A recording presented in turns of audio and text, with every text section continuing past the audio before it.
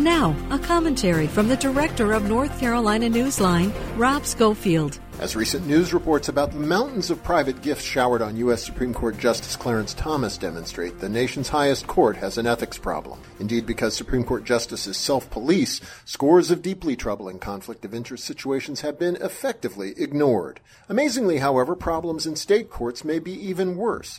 As a recent report from the Center for Public Integrity details, numerous state judges, including North Carolina Supreme Court Chief Justice Paul Newby, have regularly skirted basic conflict of interest rules. The report documents that Newby has heard at least 6 cases involving Duke Energy over the last 8 years, despite owning sizable amounts of Duke stock.